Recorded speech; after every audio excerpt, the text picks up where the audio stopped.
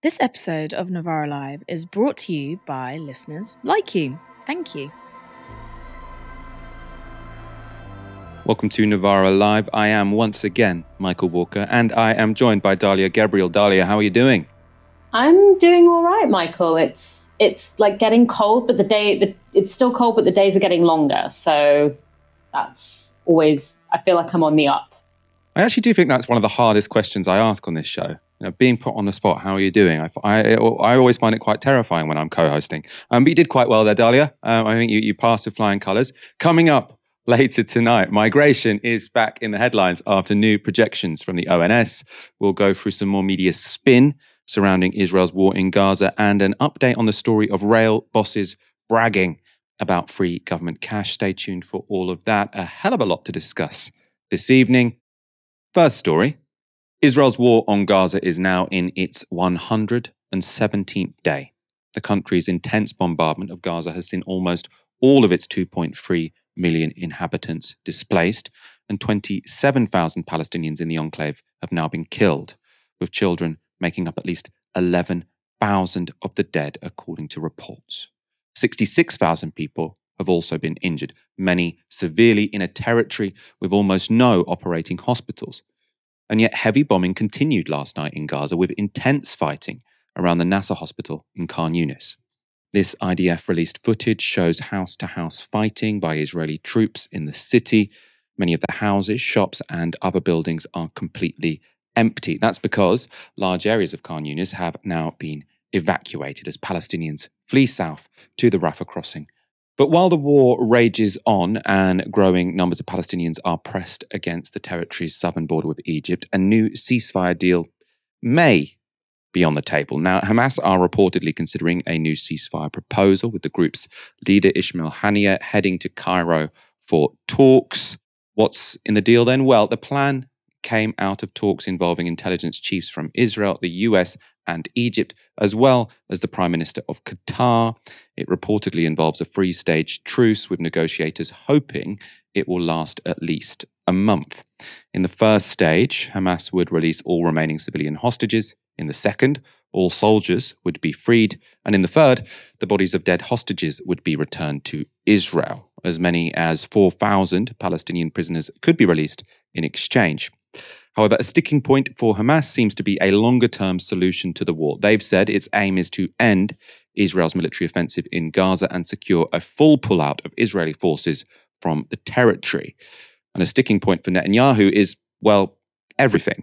The Guardian report him as saying this: "I've heard statements about all kinds of deals, so I wish to clarify. We will not end this war with anything less than the achievement of all its objectives. We will not withdraw the IDF from the Gaza Strip, and we won't release thousands of terrorists. None of that is going to happen. What is going to happen?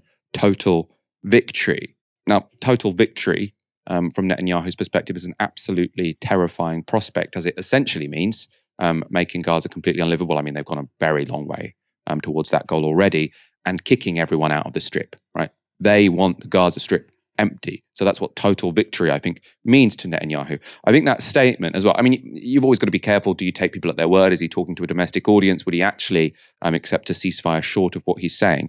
But if he's, speaking truthfully here, that basically means they're not getting the hostages back, right? There is no way that you can get his total victory, which is to completely destroy Hamas, which will mean completely destroying Gaza, and get their hostages back alive. They can only do that with some kind of deal. I mean, the Hamas sort of perspective on this is interesting as well, because they're saying, we want a permanent ceasefire before we release all the hostages, which, obviously holding hostages a war crime. They should ethically be released immediately. But from a strategic perspective, if you're Hamas, you're thinking, well, the only leverage we have to not be completely destroyed into dust is these hostages, because that's what's, let's be real, that's what's creating pressure for Netanyahu in Israel. It doesn't seem to me that the Israeli public at this point, I mean, a few of them are, but the vast majority of the Israeli public seem to have no sympathy for Palestinians. So the only leverage, the only possibility, the only thing that will make Netanyahu limit his complete destruction of the Strip is this issue with the hostages. So, Netanyahu is saying they should release them now, and I'm not going to promise a ceasefire. Well, then why would they? it's not a completely coherent position, which I suppose for him, just gives him an excuse to keep on fighting. He doesn't seem to mind. Obviously, the consequences of that are severe and profound. I want to show you this report I found incredibly powerful. It's from a BBC broadcast and shows the consequences of Israel's war on Gaza's children. Born amid the horrors of Gaza's war, she's never known a parent's hug.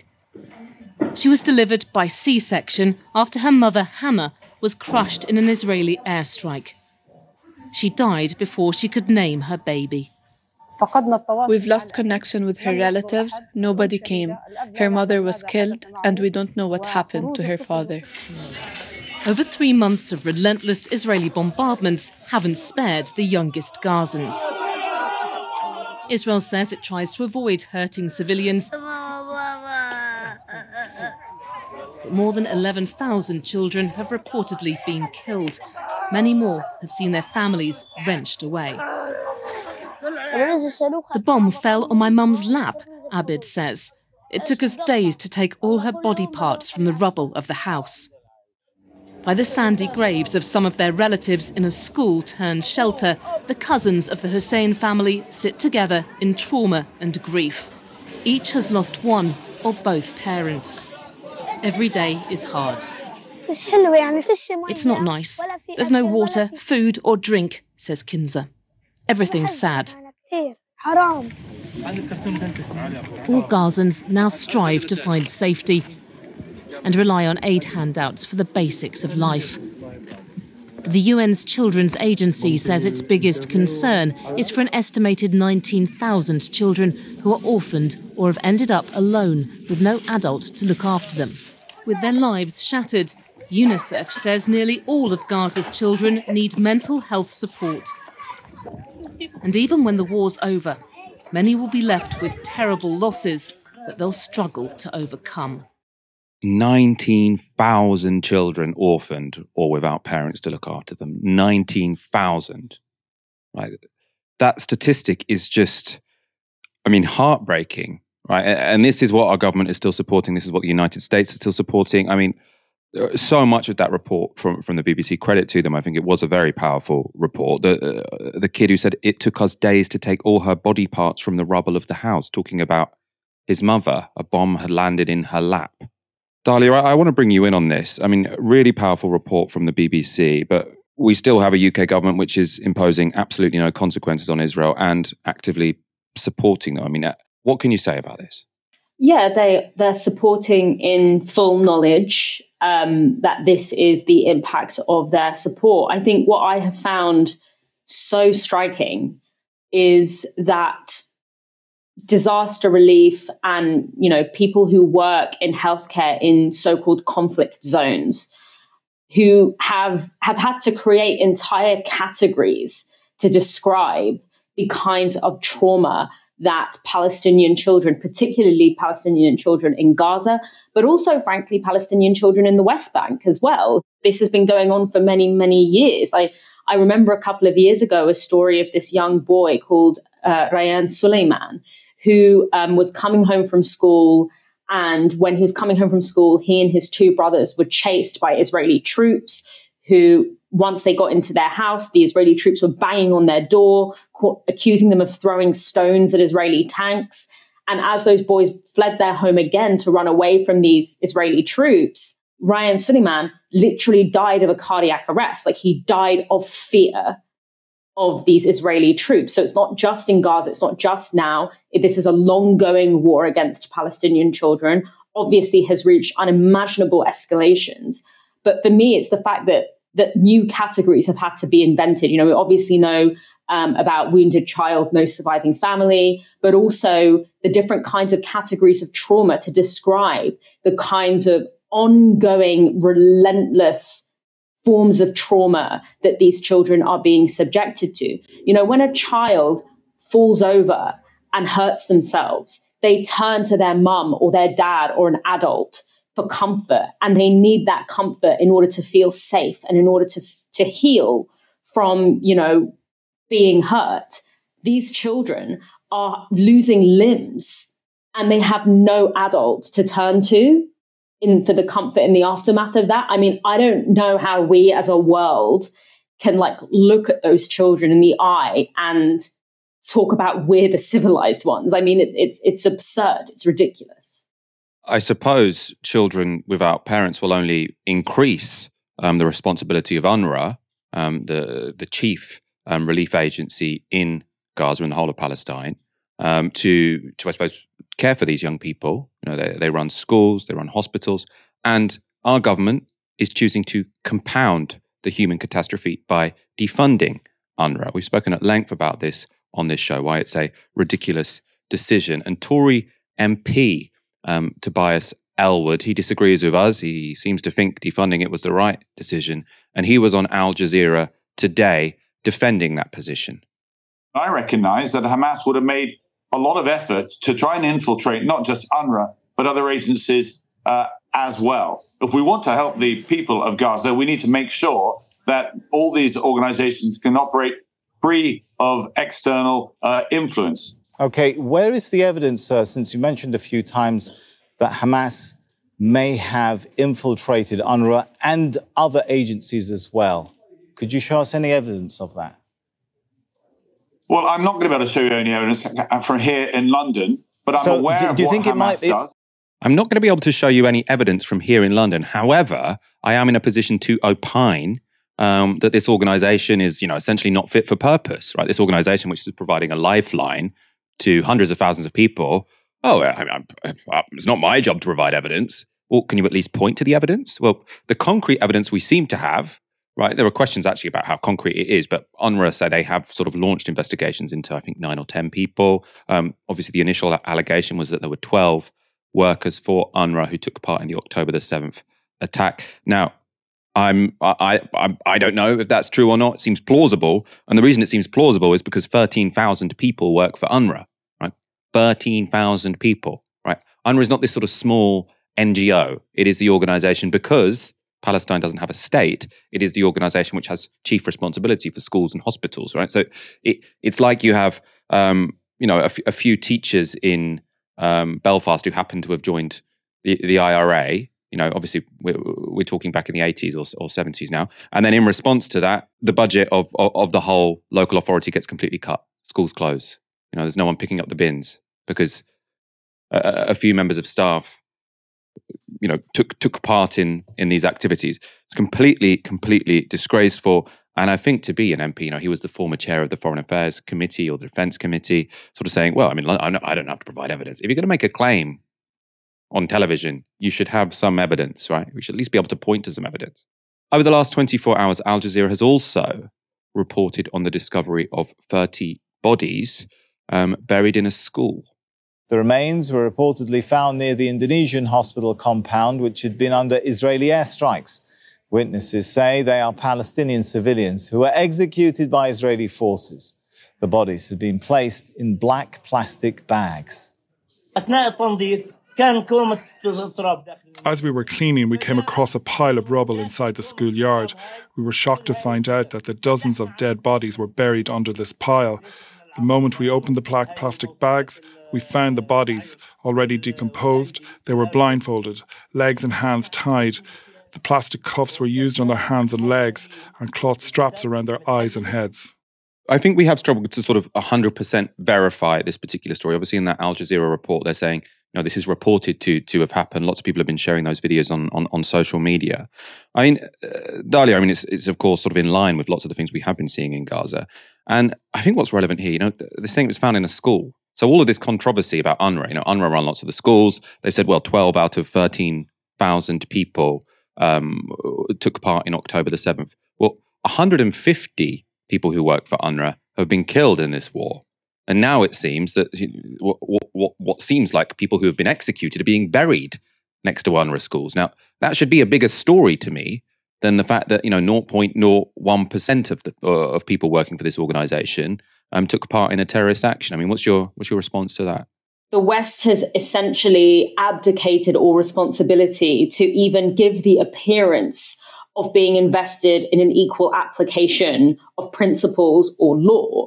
Because what you can see in these two stories, countries like Britain willing to overnight take extremely drastic action, which is to defund a UN agency over a speculative accusation or the prospect of a particular thing being true.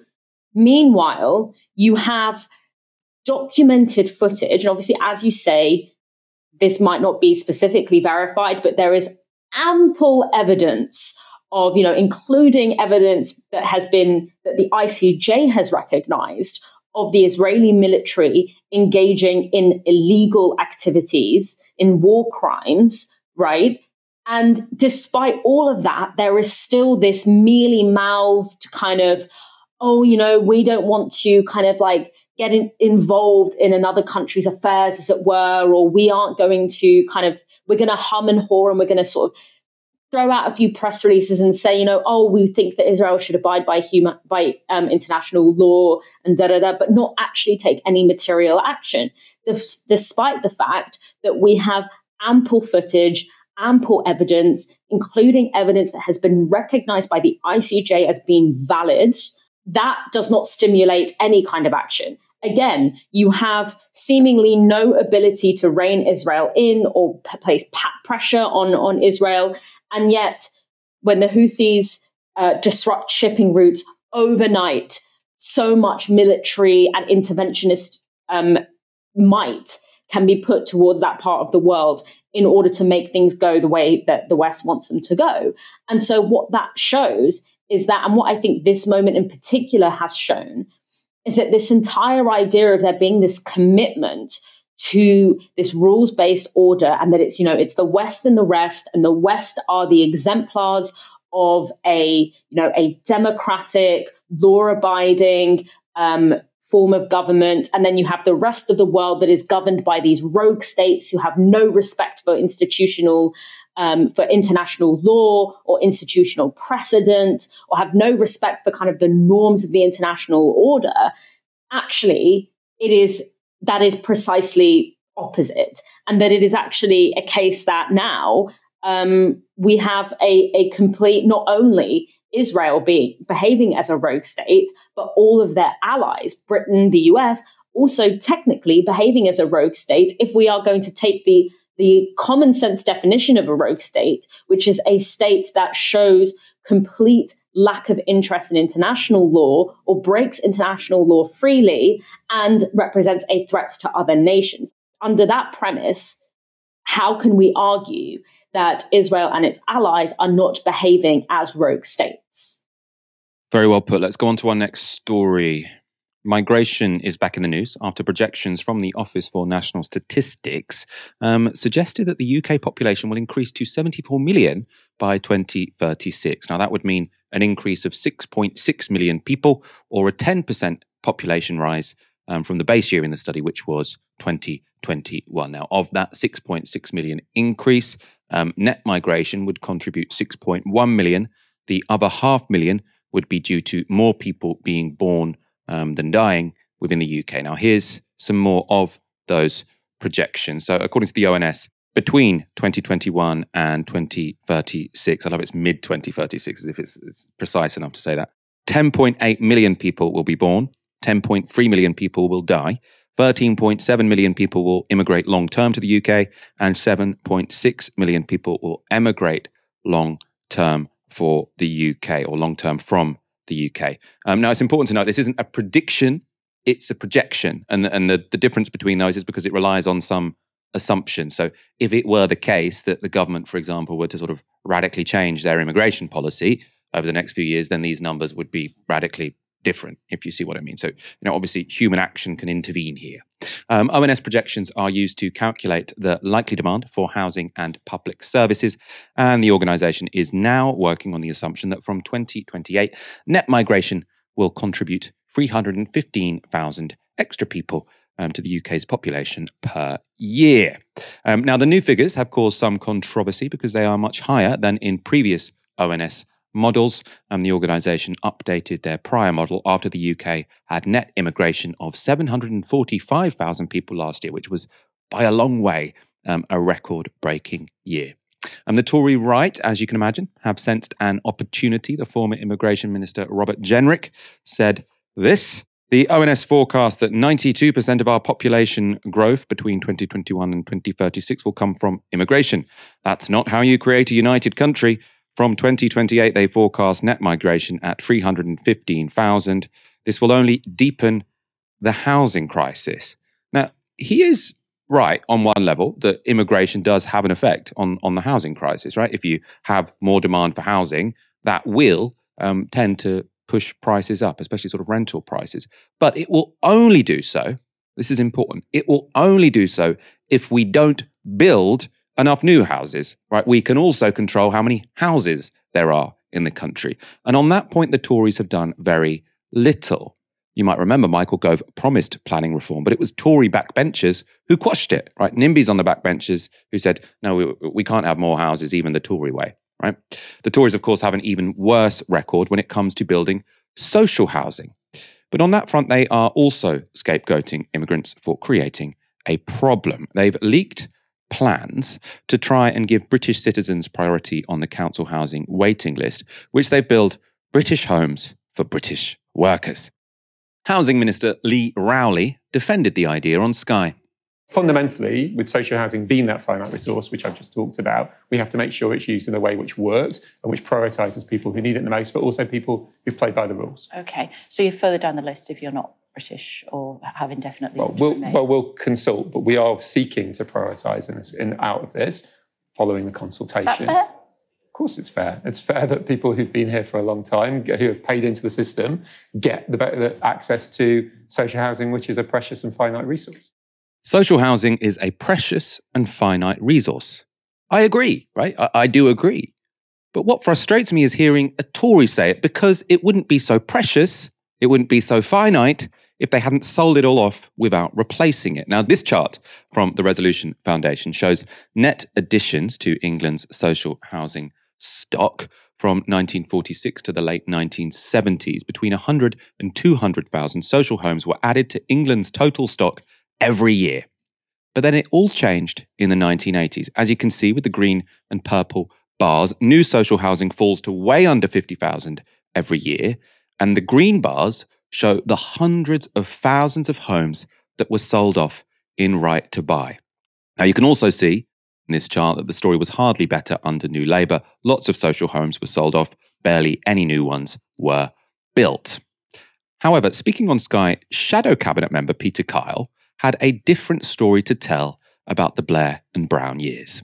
In the last hour, Housing Minister said British homes for British people.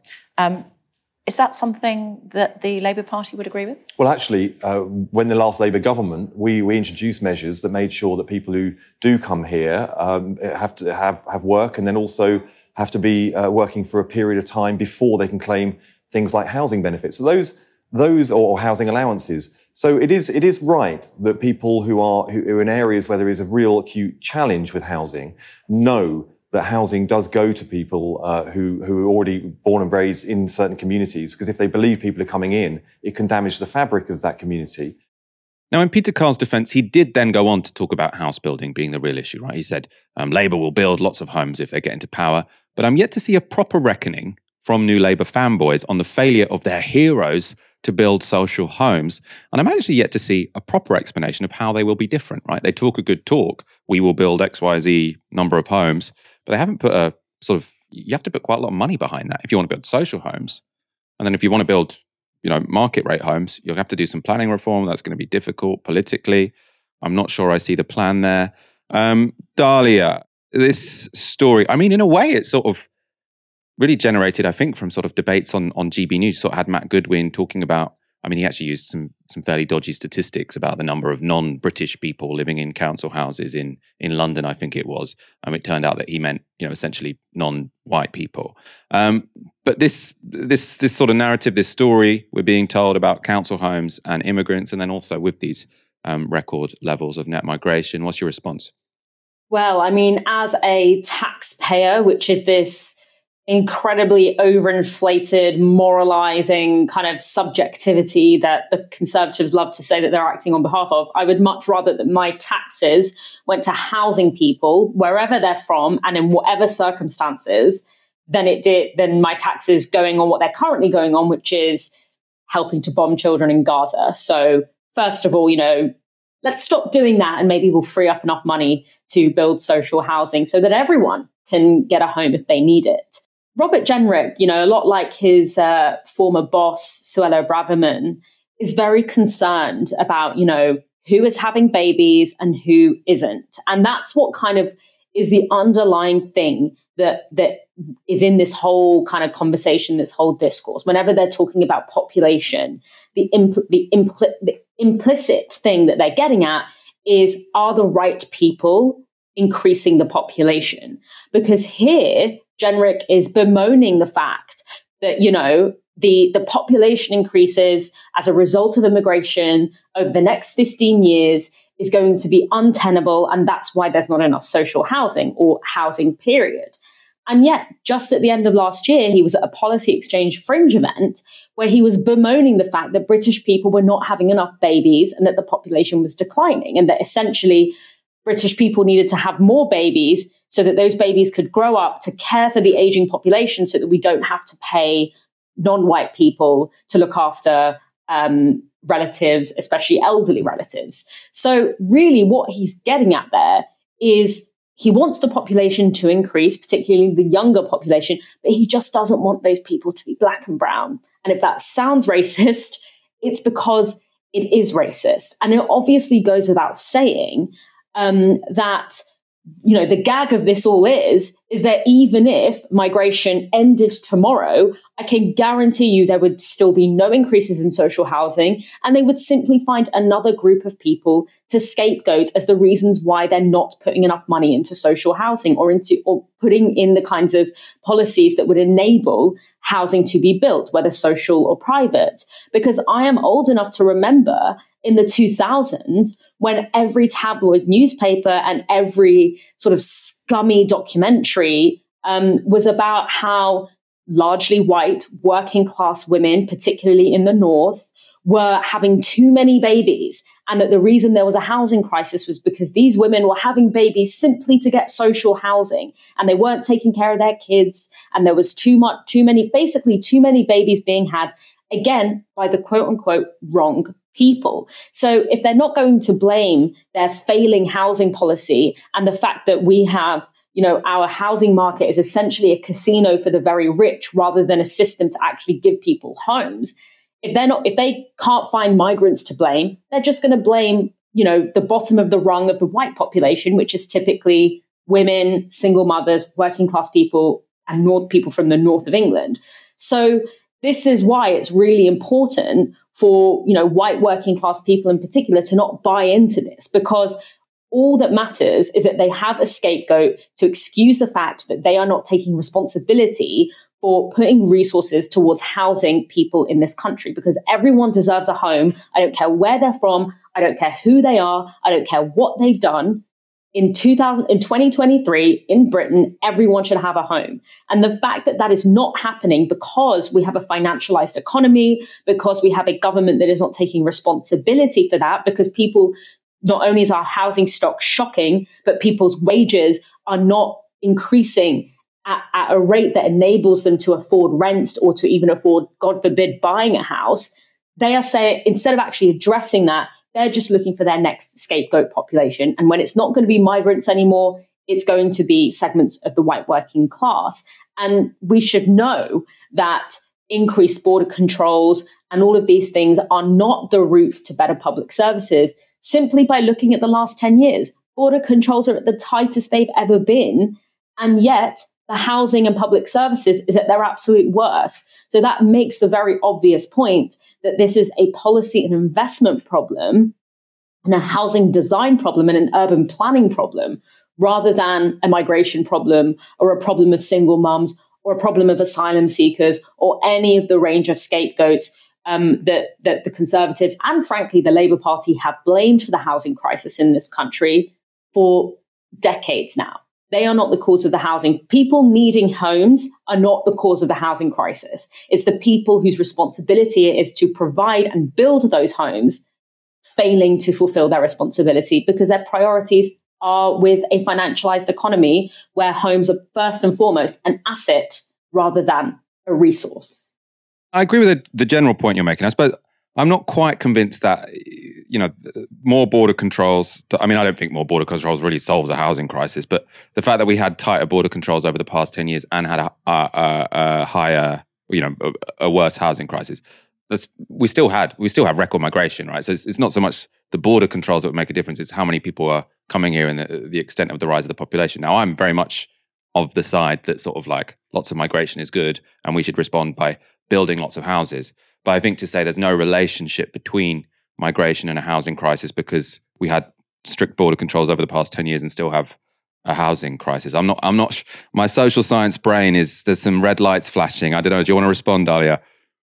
Well, ultimately, it comes down to the core issue, which is that border controls don't actually reduce migration numbers in any significant way. What they do is they increase the proportion of migration that is done irregularly and creates people who are desperate and people who are struggling. Because when you have an uneven world, where you have a world where certain countries steal the wealth of other countries and use that to develop themselves, the people who are from those countries where that money has been taken from and those resources have been taken from are going to move to the places where the opportunities have been hoarded. And particularly when you have in countries like Britain, particularly in cities like London, you also have a dynamic where those cities can't survive without underpaid migrant labor. And so border controls, the reason I say that is because border controls don't even do what they say they're going to do, which is actually reduce net migration, reduce the number of people crossing the border in any kinds of significant ways. So I guess it's kind of a way to also get at the point that my border controls don't actually stem the flow of migration, because my social science, I've got red lights flashing again. A lot of migration happens because we live in an unequal world that ultimately displaces people because of lack of economic opportunity, etc. I think that can be. I mean, I think I hear this. This is another argument that I hear get made that I think border control. You can agree or disagree with them, but border controls definitely reduce the amount of people that come to a country. I mean, like an example, when we were in the EU and there was freedom of movement between Poland and Britain, almost 1 million Polish people came. Now, it wasn't the case that if we hadn't signed that free movement. Now, I didn't mind that. I like new Polish people in my area. I think it helped the economy. I quite like the cultural enrichment of having lots of new people around. But there were 1 million people there wouldn't just have been 1 million illegal Polish migrants coming here if we had sort of set up border controls for them. So I feel again that this is, I think there are good arguments to say let's have more migration, but I'm not convinced the argument that they'll come here anyway, so we should have no border controls makes sense. We should park this debate before we get too deep into it, but I'm going to give you the final word before we move to the next story. So the data that I'm relying on is from the Migration Observatory, which basically shows that where you hadn't had border controls at one stage, when you then introduce those border controls, because those flows of migration are already established, that actually they don't get reduced in any kinds of significant numbers. Whereas the example of Poland is actually the reverse, where you didn't have a migration route that was like very well established, but then one was opened up. I think it would be really interesting to see over the next sort of 10 to 15 years what those numbers are going to look like. But the kinds of the number targets that are offered by the government as a result of their border policies is not backed up by the data of what actually happens. It certainly doesn't reduce by the kinds of margins that they claim. Right, I said I'll give you the final word and I'm sticking to my word. Let's go on to our next story. Earlier this month, Novara Media broke an exclusive story. It was from our Labour movement correspondent, Polly Smythe, and it was a pretty good indicator of how Britain's privatised rail system is failing. It centred around a presentation given by bosses at train operating company Avanti West Coast.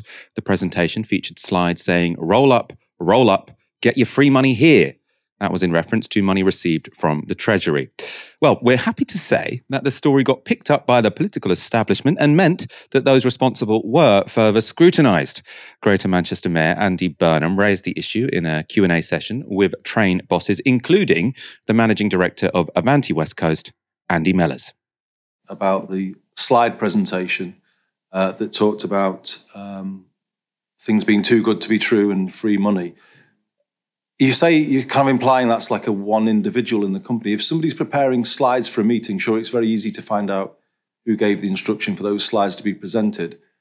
But doesn't it, the fact that slides can be presented for a meeting with that type of language, doesn't that say it's more than one individual making unacceptable comments? Isn't there a problem with the culture inside your company that slides of that kind can be presented to a meeting where a number of people might be present?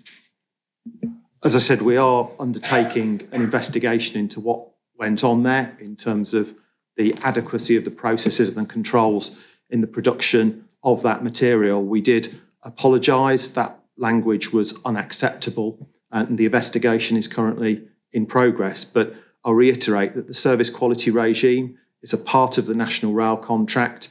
It is designed as an independent audit regime to drive up standards, and that's what the regime has been demonstrated to do in terms of on-train standards, stations, and also customer information.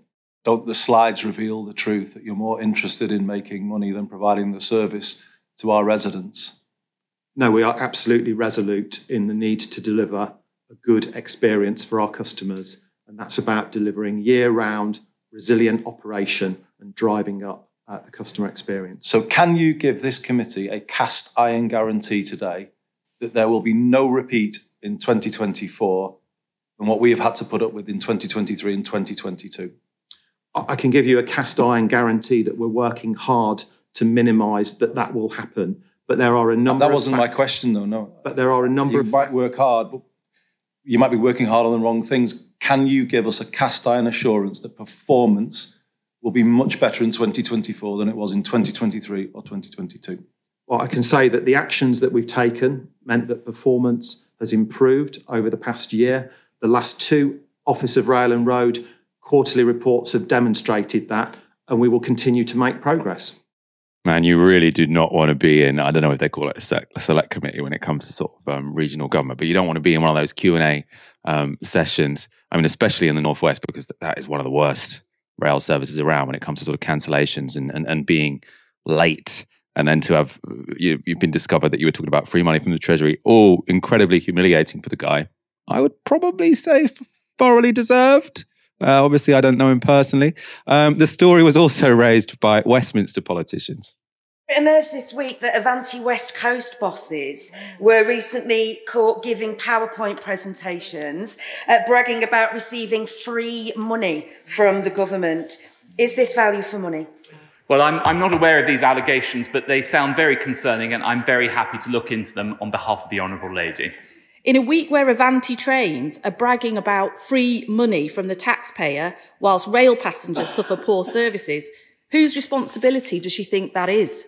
That presentation highlighted all that's wrong with all that's wrong and the inherent waste of passengers and taxpayers' money in the current privatised model. Avanti and other operators, including foreign state-owned rail operators, are laughing at us. One slide was headed, "Roll up, get your free money here," describing how the government asks them to deliver good customer service and projects before sneering, then they pay for it. Nearly all of it. Avanti West Coast did apologise for the presentation, and they have launched an investigation into the source of the leak. That's what they always do, is that the leaker was the problem. We obviously saw the same thing in the Labour Party. The company is investigating a handful of staff who were unwittingly sent an email containing a link to the all managers presentation. Only the managers were supposed to see that slide. This has led to the RMT accusing Avanti of carrying out a vendetta against its staff, a charge that the company has denied. Of course, stories like this and everything we do at Novara Media is only possible because of the donations we receive from our audience. Help us do more great reporting from more great reporters like Polly Smythe, and visit novaramedia.com/support. That link is in the description. Next story. Time and time again, at key moments in Israel's genocidal war against Gaza, Western politicians and media outriders have sought to put the focus of the world's attention not on Israel, but on the depravity, or the supposed depravity, of Palestinians. Now, when the war was first beginning, we were bombarded with lurid, now debunked claims of how Hamas tortured babies. And now, after the ICJ has found that Israel might plausibly be committing genocide, headlines have been dominated instead by UN agencies supposedly being filled with terrorists. But in between those two events, there was another key moment in the war. At the start of December, a week-long ceasefire between Hamas and Israel ended, and Israel once again began its deadly bombardment of Gaza. So the focus should really have been, on what Israel were doing in Gaza. But around that time, with that renewed bombing, there was another deeply disturbing set of allegations being circulated, this time involving sexual violence. Hamas has committed sexual violence. They've committed rape. We have no reason at all to doubt those reports. When you look at all of the atrocities that Hamas carried out on October 7th and the atrocities that they have carried out since, the fact that they continue to hold women hostages, the fact that they continue to hold children hostages, the fact that it seems one of the reasons they don't want to turn women over that they've been holding hostage, and the reason this pause fell apart, is they don't want those women to be able to talk about what happened to them during their time in custody.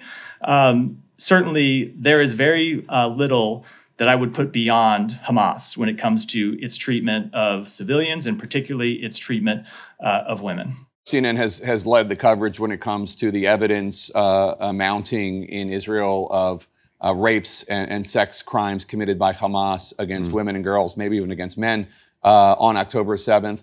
Why do you think the United Nations and the international community has been so slow to condemn these atrocities? I can't think of a real reason. Well, let me just put it this way. I've heard anti-Semitism hypothesized as a reason why the UN and the international community might be so slow to acknowledge this. What do you think? The sexual violence that we saw on October 7th is beyond anything that I've seen either. So thank you for doing that. And look, I don't have a good answer to that question. I think it's a question that these organizations, these countries need to ask themselves.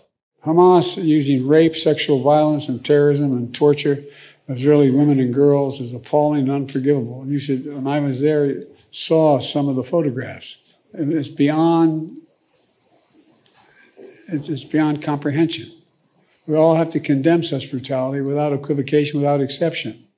So as you heard there, these serious allegations about sexual violence also came with a critique of UN organizations who seemed, or purportedly, they suggested, were reluctant to determine whether mass rapes had taken place. Now, on this show, at the time, we did a detailed segment defending the UN, and we made two key points. First, while the allegations against Hamas fighters were appalling, the evidence about systematic sexual violence was fairly thin.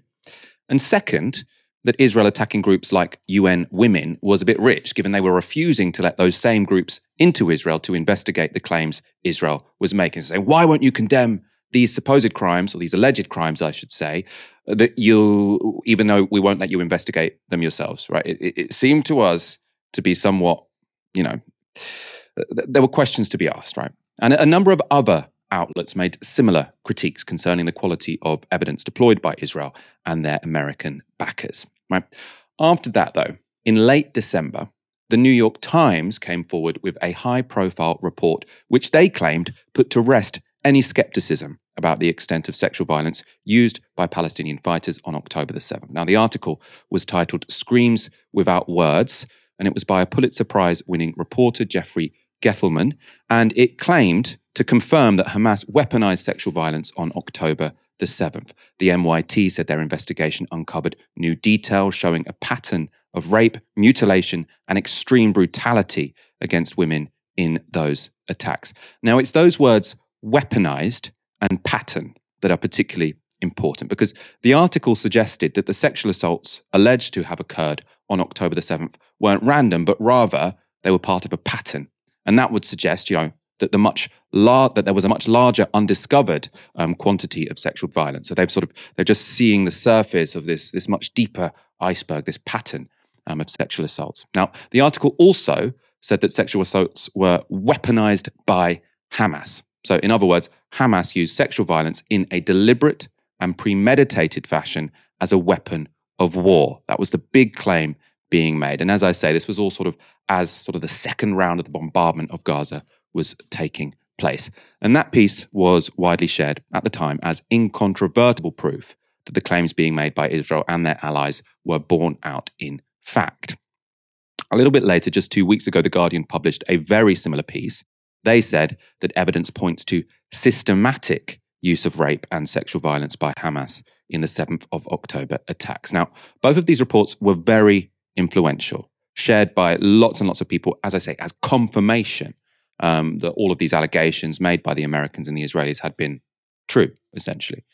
But again, both of them appeared to contain significant problems. So the first problem was a claim the New York Times made about the family members of a purported victim of sexual violence. Now, the NYT story opened with the description of a viral video of a dead Israeli woman, clothing torn, her face burned. Her family later identified her as Gal Abdush, a working-class woman who had disappeared from the Nova rave along with her husband, Nagy. Now, the New York Times reported this. Some members of the Abdush family saw that video and another version of it. They immediately suspected that the body was Ms. Abdush, and based on the way her body was found, they feared that she might have been raped. Right? So again, appalling. This person did die. It's a tragedy and a crime, right? But it's important that we're very clear about what are the facts in this case, because the family denied the specific claim there. Right? 2 of Gal Abdush's sisters took to Instagram to dispute the New York Times claims about rape, with one suggesting the family had been manipulated. She wrote that the Times had only, quote, mentioned they want to write a report in memory of Gal, and that's it. If we knew that the title would be about rape and butchery, we'd never accept that. Other family members objected too. Now, Mondoweiss reported this. On December the 29th, the Israeli website Ynet published an interview with Eti Braka, Gal Abdush's mother. In the interview, the mother says that the family knew nothing about the sexual assault issue until the piece in the Times was published. Quote, we didn't know about the rape at all. We only knew after a New York Times journalist contacted us. They said they matched evidence and concluded that she had been sexually assaulted, unquote. Then on January the 1st, Nissim Abdush, Nagy's brother, appeared in an interview on Israeli Channel 13. During the 14-minute interview, Nissim repeatedly denied that his sister-in-law was raped. He explained that his brother Nagy had called him at 7 a.m, saying his wife was killed and he was next to her body. Then he continued to communicate until 7:44 and never mentioned anything related to sexual assault. Nissim also stated that no official party informed them of these doubts or this investigation, neither the police nor forensic experts. In the interview, Abdush reiterated that his brother's wife was not raped and that the media invented it. Right? So you have a family here claiming they were manipulated by New York Times reporters and denying the article's central claim about sexual assault, right? So the article says, when the family saw this picture, they assumed sexual assault. The family have said, that did not happen, right? That is not true. There was also a second problem with the article. So the New York Times seemed a bit quick to make an inference from testimony that didn't necessarily justify the inferences they were making. So a former IDF Special Forces soldier told the paper that he had witnessed 5 men in civilian clothes rape and then murder a woman. So again, horrific allegation, be in no doubt, absolutely horrific. The authors of the New York Times piece, though, used evidence like this to conclude that rape was used as a weapon of war by Hamas. So a very, very specific claim. But listen to what that witness, so he's called Raz Cohen, told CNN a week after the article was published. I know none of this is easy to talk about, but it's important that the world hear from witnesses. While you were hiding out that day, hiding from Hamas, you saw 5 men, 5 of these terrorists, pulling a young woman out of a van. Tell us what you saw next. I hide in the bush, and 30 meters from the bush, I saw a white van that arrived near the bush, and from the van, 5 guys, 5 civilians as from Gaza. Normal civilians, as not soldiers from Nukhba's soldiers. It was regular people from Gaza with normal clothes, and they started to pull her clothes off. It was like a half a circle, and the girl was in the middle of the circle. And after they pulled the clothes off of the girl, they started to, one of them started to rape her. So again, really, really horrible allegations. And it speaks to the intense suffering so many civilians were subject to on October the 7th. We shouldn't deny that, right? It's absolutely true that lots of civilians suffered enormously, right? And I'm sure there were lots of women who did suffer sexual violence, and that's awful, and of course that should be condemned. But that particular interview does create a problem for the New York Times, because they explicitly said that Hamas used rape as a weapon of war, right? And claims like those of Raz Cohen were used to justify the idea that sexual violence was part of Hamas's battle plan. So that was the key talking point. These guys went into Gaza, and it was a specific part of Hamas's battle plan that they would rape as many people as they could, essentially, right? But that doesn't seem to back up that claim. And as I say, it was an important claim because this was used just as Israel was restarting its bombardment of Gaza to basically justify it. Of course, they have to keep bombing Hamas. They are so depraved. They are not like any army that anyone has ever fought before. These are the definition of pure evil. Now, Cohen, who you just saw in that interview, he would later refuse to be re-interviewed by the New York Times, saying he was, quote, working to recover from the trauma he suffered. Now, I can imagine that man, has suffered a lot of trauma. Finally, there was a third problem involved in the New York Times, simply not vetting its witnesses properly, right? So some of the most graphic and shocking testimony in the New York Times report comes from a 26-year-old woman called Sapir. She is described as one of the Israeli police's key witnesses.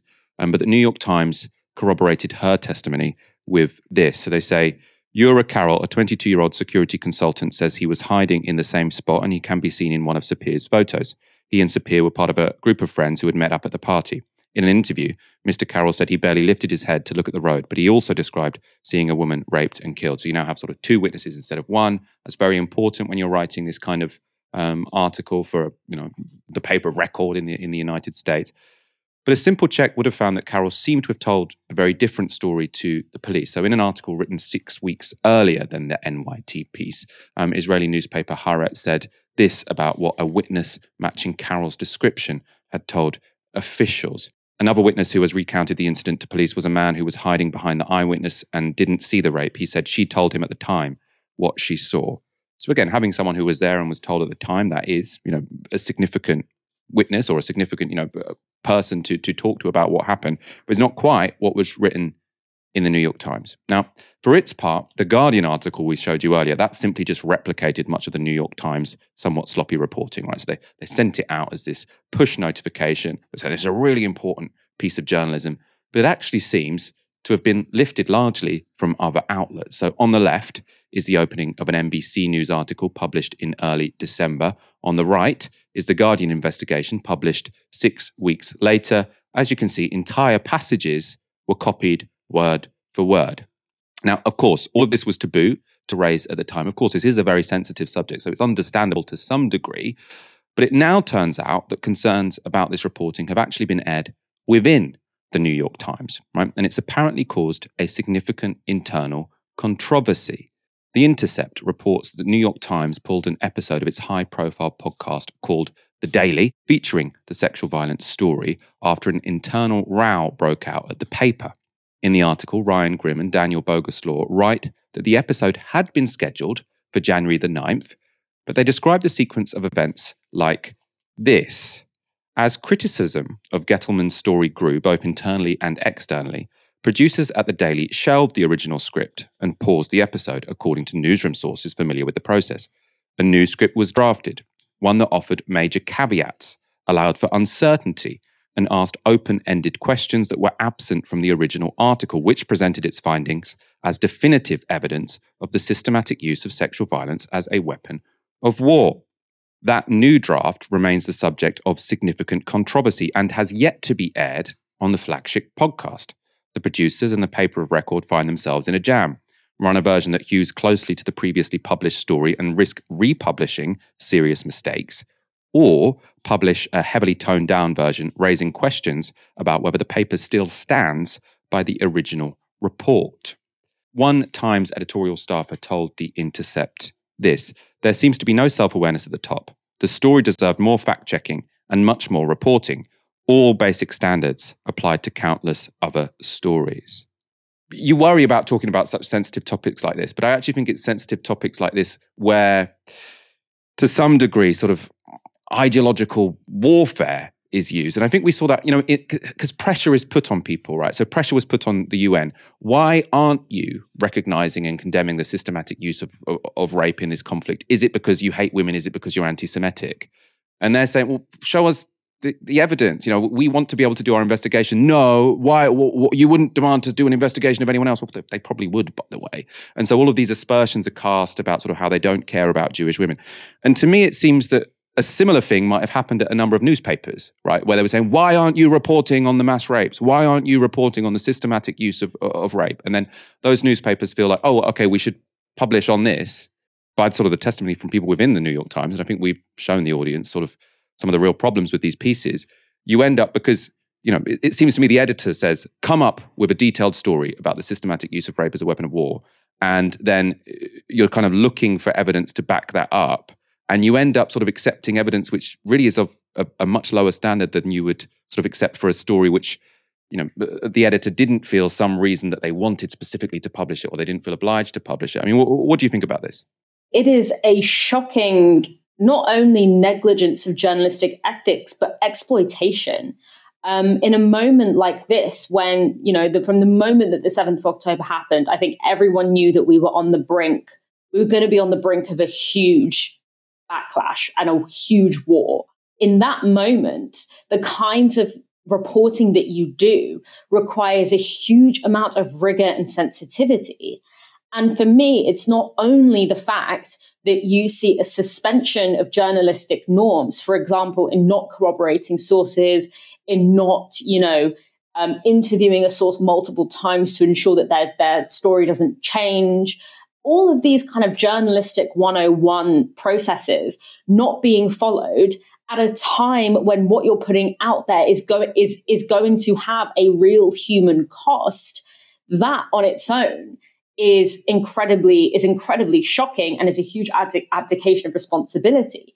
For me, what I found to be something that I haven't even heard of happening in any other kind of case is the story where you have a family of a girl who was killed agreeing to a story on the premise that this story is going to be about, their daughter or their family member, and essentially being coerced into consenting something that was going to frame what happened to their daughter or their relative in completely different ways. I mean, imagine finding out that the story of your daughter's death has become a rape story when that story has been published. And I think for me, that really does speak to this idea of these journalists were looking for a particular story and were willing to even betray their own sources and exploit their own sources in order to get that story. And for me, you can't help but think it was a choice to suspend journalistic norms in that moment. And you have to ask yourself, why? And for me, this is not about asking, for special treatment from the New York Times. What we're simply saying is journalists need to do their job, do the job that they're trained to do. And the job that you're trained to do is to make sure that when you're going to put out particularly very sensitive claims in an extremely sensitive moment, that you apply the normal levels of due diligence that you would apply to any, I've had experience, I'm not an investigative journalist myself, but I've had experiences of seeing journalist friends of mine following a story. And then at some point, they could be like 70% into that story and eventually getting to a point that where they say, I don't have enough witnesses or corroboration or means of corroboration of this story to actually go ahead and publish this story, even if they would feel that, I've put in all this work and I feel like there's something here, but it's simply not enough for me to be able to put pen to paper. Either I have to find more in order to fill those journalistic standards, or I have to drop the story. And for me, it's particularly in the fact that you have those family members and those relatives who spoke to the New York Times and seem to have come out to say that the story that they gave is not the one that was actually printed, or that something was extrapolated from the things that they said to make a story that they never claimed. That, to me, is actually the clearest indication that a serious drop in norms happened. And for me, I have to ask the question, why in this situation were those norms dropped?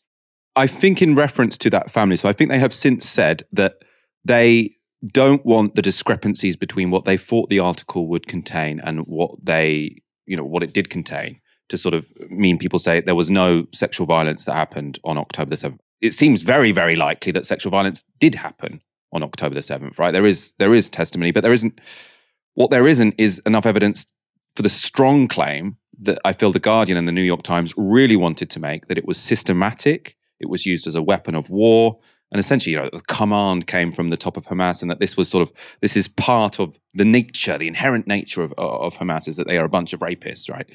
That was not borne out here. And I think, whatever it is that the family think about this, the fact of the matter is, the New York Times said the family saw this video and believed that it meant that she'd been raped. And then the family said, no, we didn't, right? So however the family feel about this now, that's a factual error. That's a discrepancy that needs to be answered for. Dalia, thank you so much for joining me tonight. Thanks for having me, Michael. And thanks to all of you for tuning in. Come back tomorrow. It won't be me tomorrow. You don't have to worry about tuning in again and it being my big old face in front of you. It'll be someone else. Moya, I think. For now, you've been watching Novara Media. Good night. This broadcast is brought to you by Novara Media. Go to novaramedia.com/support.